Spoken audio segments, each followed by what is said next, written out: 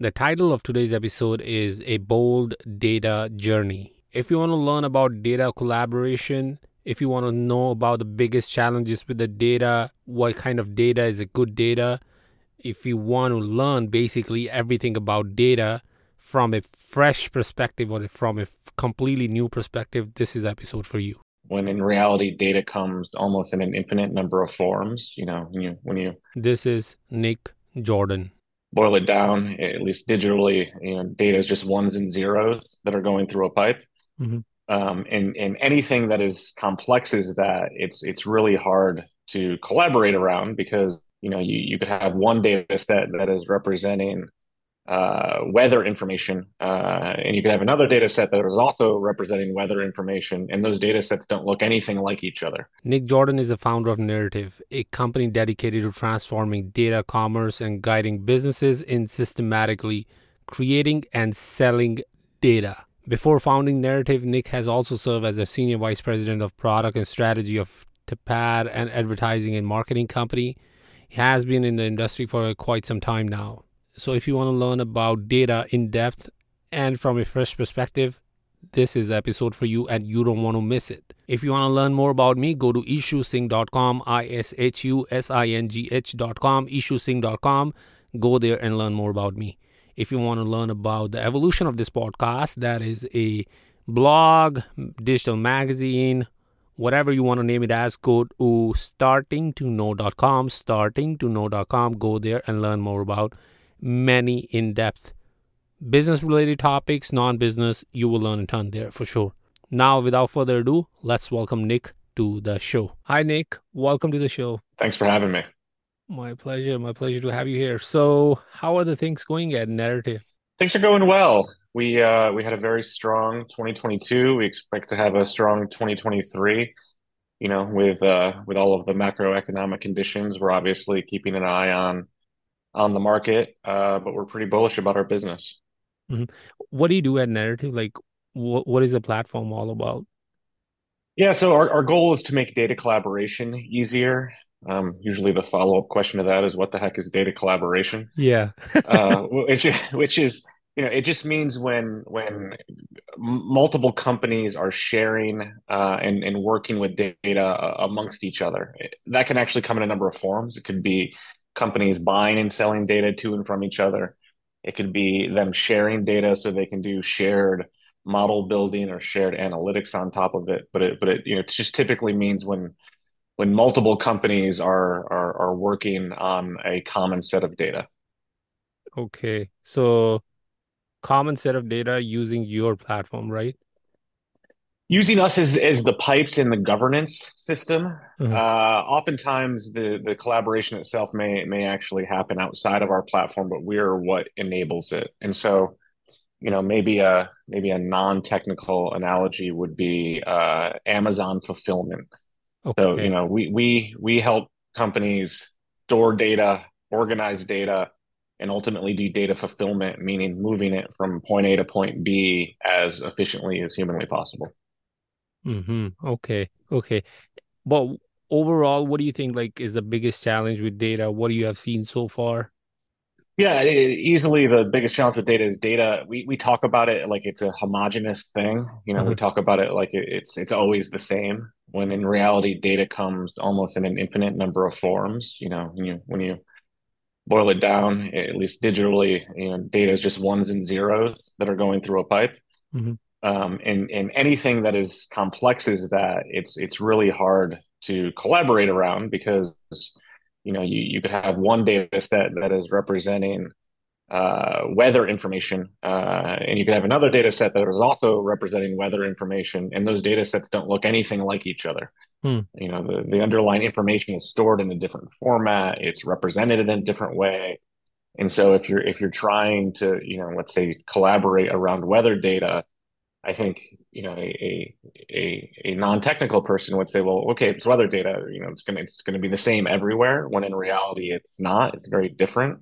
And Hmm. so part of the trick that we solve is a way to create an automatic way to sort of classify and standardize data so it can be collaborated on, and the users don't have to understand all of the underlying complexity. And what do you think is the best way to get that? data? Like getting the data, it's easy, or maybe people know the sources, but what do you think the best way to get the data in order? Because you said initially it's kind of a part of your services as well. Like what do you do in narrative, right? Yeah, so I mean, we're actually leveraging machine learning and AI to Okay. create semantic classification of the data. So I use a lot of Amazon analogies, so I apologize in advance. But if you go on Amazon.com, their e-commerce site, everyone knows Amazon literally sells everything. You can search for any product and they have it. Yeah. But almost any product you search for, they have classified it into some product category. And I, Mm-hmm. I usually challenge people. I say, choose any product category and search for it on Amazon. And what you'll find is they've built a whole set of functionality to make it easier to shop for that product category. So my favorite example is flower pots. Mm-hmm. So if you search for flower pots on Amazon, you'll get a page with their most popular flower pots, but on the left-hand side of the page, you'll get a bunch of filters that are very specific to flower pots. Does the flower pot have drainage or does it not have drainage? Is it, plastic or metal or concrete? Is it oval? Is it rectangular? Is it triangular? Is it better for, annuals or perennials? Mm-hmm.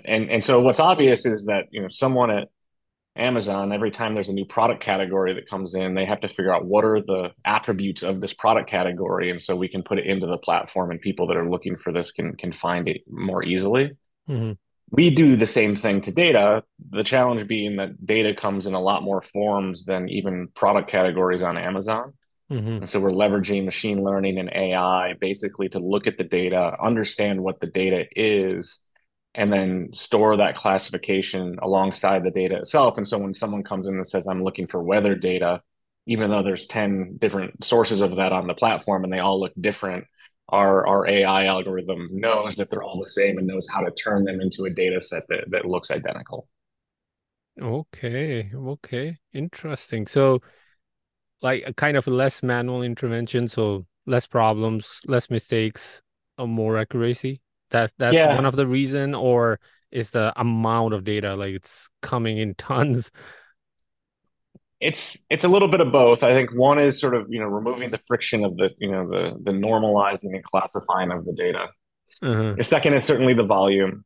And I think the third is actually fragmentation. So, there are hundreds or thousands of companies that are making data available. Yeah. And, in the absence of technology that helps you plug into those thousands of data sources, you're on a lot of phone calls and you're doing a lot of manual work. And I think as data becomes more prevalent and more important, and it goes from thousands of companies to hundreds of thousands of companies that are making data available, you Mm-hmm. really need technology that can streamline that because doing it manually doesn't scale at all. Mm-hmm. Agree. And how do you use your data in your business? Like, okay, we learned about the aspect of, yeah, selling the data or maybe massaging the data and then transferring it to other companies or the users. But how do you leverage your platform or something like similar? Like I'm gonna not talk about your platform, I'm gonna talk about data in general. How do you manage? How do you use it? Like any use cases, any positives, any tips that we can use?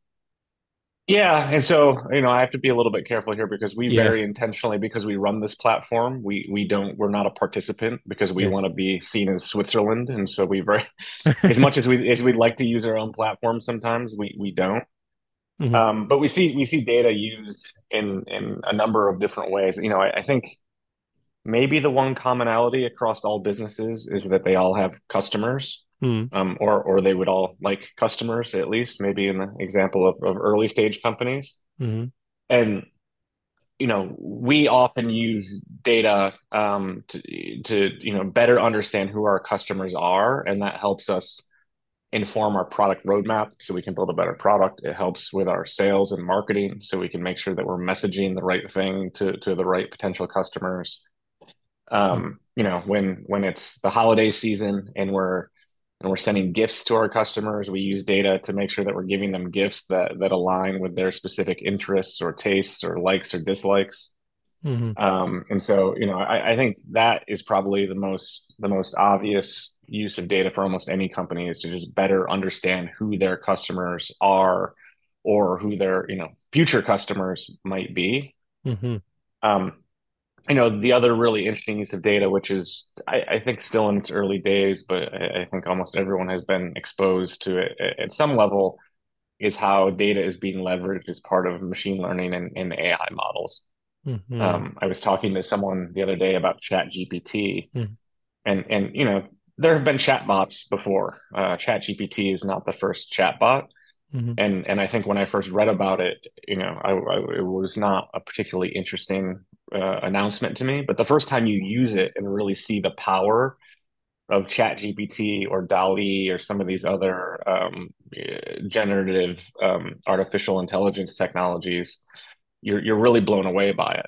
And I think certainly folks that are close to technology understand that the reason that those algorithms can do what they do is largely because of the data that they're fed. There's some very, incredible intelligence that goes into turning that data into the product itself. But without the underlying data, those engines would not be nearly as interesting and compelling as they are. And so I think more and more the future of how data is going to be leveraged in the platform may not be by an individual user looking at an individual data point and making a decision, but Mm-hmm. rather feeding it, in mass quantities into an algorithm that can help make those decisions programmatically. Mm-hmm. And what about I would say the accuracy of this analysis for Chat GPT or things like that, or other chatbots or other AI based tools? What I've seen so far, yeah, you feed them the data. For now, I'm not gonna talk about like copywriting the simple problems. Tell me this, tell me that. I'm talking about giving the complex problems. Okay, this is the data. Now tell me what should I would say get the result, or what should I understand by this data? So do you think like the accuracy is there? Maybe the technology is there for B2B solutions or at scale. I'm talking about like I would say the front end, the end users, it's not there yet. I personally feel like there are still many problems, but um Yeah, what do you think? Like, what is your take? Like, technology is there to bring in the accuracy, or accuracy is there or not? yeah. I guess I have mixed opinions on this. I think as humans, at Mhm. some level, we should hope that the accuracy never gets too good because then Mm. we're not needed for anything anymore. Yeah. I think almost all of the best technologies work best when paired with human intuition and logic and things that maybe these algorithms have not figured out yet. Hmm. I think on the other side of that equation, I look at things like um, self-driving cars. Hmm. And with self-driving cars, there's this, I think, general consensus that you need to get to almost perfect self-driving capabilities before they can be unleashed on the world, because you don't want a self-driving car to kill someone by making a mistake and getting into an accident. Mm. But I think what that fails to keep in mind is that humans that drive cars are not perfect and are killing, each other at incredible rates. Yeah. And so I don't know that the measure of when something is accurate enough or good enough is perfect or infallible. I think the measure needs to be better than what we would do in the absence of having that piece of technology. And I Hmm. think, certainly I actually asked ChatGPT who the most famous person from my hometown was. I'm from a small town in upstate New York. Hmm. And it gave me an answer, and I was like, "Oh, I didn't know that person was from my hometown." And sure enough, I looked it up, and he was not from my hometown. And as far as I know, has never been to my hometown. And so it was, factually very incorrect. But I think I could have asked, a bunch of people who the most famous person from my hometown is, and they would have given me wrong answers as well. And so I don't know that I really hold Chat GPT to the standard of being perfect with all of the questions that I ask it. Mm. Beautifully said. You gave like, I would say, beautiful examples in terms of self-driving car. I really loved it. And what about like how can companies make sure data works for them and not the other way around? We know the data is there. We know platforms like yours. is massaging the data, like buying and selling. The marketplace is there. So many things are happening. We talked about the accuracy as well, but how can companies make sure the data works for them? I don't know if there's an easy answer to that question. I think most organizations go through an evolution of their data competence and how they think about data. Hmm. And so usually it starts with very simple, tips like any of their systems that generate or produce data, they should be, saving and storing that data. Hmm. Once they have the individual systems, recording all of the data, then they need to find a way to centralize that so all of their data lives in sort of a more generalized data warehouse or a data lake. Hmm. Once that's done, they can start layering on the capabilities on top. So the analytics capabilities. Usually, it involves hiring some specialists. And I think what we're seeing in a lot of Fortune 500 companies is that they're actually hiring a chief data officer. So instead of seeing data as a vertical specialty, they see it as a horizontal specialty, Hmm. not dissimilar to like a chief human resource officer, right? The chief human resource officer, it's not that every person in the company reports to the human resource officer, but they help inform policies around hiring and training and all of the things that you want to do. And I think that's where the chief data officer role really plays a part. It's not that all data in the organization is centralized under one person or one person's team, but it's rather they can help build a cross-functional expertise that works with all of the different divisions, all of the different expertises and teams within a company to make sure that they're getting the most out of the data. So for scaled companies, the answer might be different for the startup companies. What do you think? What do you think, Nick? So we are startups are using a lot of different products, CRM, this, that, here, there. So for emails, use this, for messaging, use that. So many different products. So do you recommend for the scaled companies or even for the startups like who have the monetary budget to have a central location for all of the data, or do you think like Yeah, there yeah. is a starting stage? I mean, usually being an entrepreneur myself, usually the advice that I give entrepreneurs is, worry about the things that matter. Mm-hmm. At your different stages of a company. I was mentoring a very early stage startup. I mean, there were literally two or three employees, and the CEO was telling me how they had been working for 3 or 4 weeks to perfect their non-disclosure agreement that they were going to send to potential customers. And I said, I got to tell you, you're Mm-hmm. focusing on the wrong stuff. And I think oftentimes, entrepreneurs can do that as they focus on the things they think they can control, and he Mm-hmm. could go write a very good NDA that wasn't going to, make the company any more successful, but it was something that he could control. And so, certainly there is a time and a place. That being said, with the cloud platforms and the availability of data related technologies being as ubiquitous as it is today, it's never been easier for companies to really store, centralize, and get value out of data. If Mm-hmm. you'd asked me the same question 20 years ago, I would have said, no one except for the most advanced organizations around data should even be trying because the level of effort you would have to put in is so high.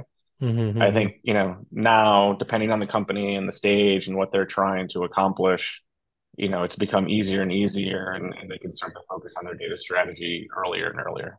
Got it. Got it. So I would say valuable advice, and the example that you said there, like I think that's a kind of a refresher for everyone, including me. Like sometimes you like it's a human tendency, like you try to be perfect in some areas, but you don't have to. So Yeah.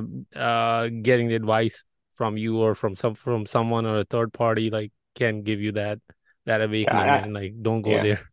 I find moments when I'm procrastinating, I'll do work. I don't sit at my computer and twiddle my thumbs, but the work that I do tends to be the stuff that I'm either very good at or that I'm fully in control of.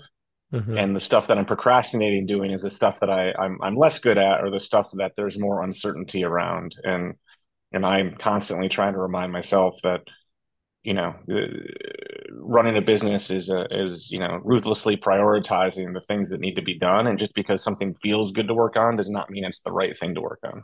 Mm. Wow. Okay. Okay. It was a good one. So I know that Narrative has a data marketplace to buy and sell data as well. What kind of data can be bought and sold without getting into trouble? So that I was curious about that. Like, what can be bought? We can buy whatever is available, what is gonna be available on your marketplace. So, but what can be sold? That's a main question. Yeah, I like to point out that I'm not a lawyer, so don't take Yeah. any of this as legal advice. But I actually think data gets a bad rap. There Yeah. are a whole, yeah, I'd say there's more data that has no legal concerns or underpinnings than there is data that has, some sort of legal framework or governance that's placed on it. Mm-hmm. So I mentioned earlier in the show about weather data. Mm-hmm. Measuring the temperature and the humidity. There are no, at least that I'm aware of, legal concerns about that data being bought and sold. Mm-hmm. Um, you know, Weather data is often leveraged in agriculture related businesses. There's a whole host of companies that are collecting information around crop yield and around commodities, Mm-hmm. outside of a couple of very specific, SEC regulations around insider trading and things like that. For the most part, that data is free and clear to be bought and sold. Oh. I think to take the other side of the question, the place where there's probably the most legislation and regulation in different jurisdictions is around consumer data. And I think, largely there's sort of three flavors of the consumer data that get regulated. There's the healthcare data, which is kind of a class, unto itself, right? It's Mm-hmm. probably the most protected of all of the data asset classes, and the one that's, any organization needs to take the most care with, no matter, where in the world they might be located. Mm-hmm. There's then the, personally identifiable consumer data. So data that might include a name or an address or an email address, and that certainly has many protections, both new and old, around it. And then there's sort of the pseudo anonymous or anonymized consumer data, which still has a regulatory environment around it, although a little bit less stringent than the other two categories. Mm-hmm. Um, what our platform focuses on is really, transparency in the market. So the buyers knowing who the sellers are, both the buyers and sellers being able to apply their own rules and the rules of the jurisdiction that they're in Mm-hmm. on top of the platform. And so we usually tell folks, when they want a more specific answer to that question, they should really, consult with their legal counsel and, really try to understand what they're trying to do, be it a buyer or seller, to answer that question for themselves. Mm-hmm. Okay. Okay. Understood. Yeah, it's because like you're playing with the data, like you're playing with your customers' data. So like, of course, legal advice is necessary. Before, like, I want to keep on going. Like, I want to wrap it up, but I want to wrap it up with the question. I know data is the new oil, like things like that. Well, well, where do you see like the future of data is going? Like, what is the future?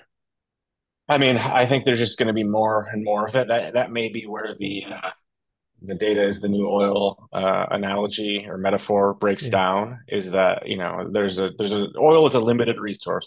Yeah. We've produced it through billions of years of tectonic pressure and sort of dead organisms. Yeah. Data, I think, is just going to continue in scale and in size. I don't think there's going to be a time 10 years, 100 years, or 1,000 years from now, and we look back and say, "Oh, remember when we used to use data for stuff?" Mm-hmm. I think it's only getting bigger, and so I think technologies are going to need to keep up with that expansion. And I think that maybe one of the biggest challenges right now is the amount of data that was being generated even 10 years ago pales in comparison with the amount of data that's being generated today. And if your technologies, don't keep up with that growth, where a lot of that data is going to go wasted or unused. I will say harkening back to that metaphor, which historically I have not liked very much. I just think largely because it was overused, but Mm, I do think there's a darker side of data where is, if we use data without looking at its implications to, what you mentioned earlier, the mm, accuracy of algorithms or to the privacy rights of consumers, right? I think there can be some negative impacts of data, just like there are negative impacts of oil. mm, And so I think if there is one part of the metaphor that I like is that, the users, the practitioners, the collectors of data should really look at, the side effects of how they leverage it.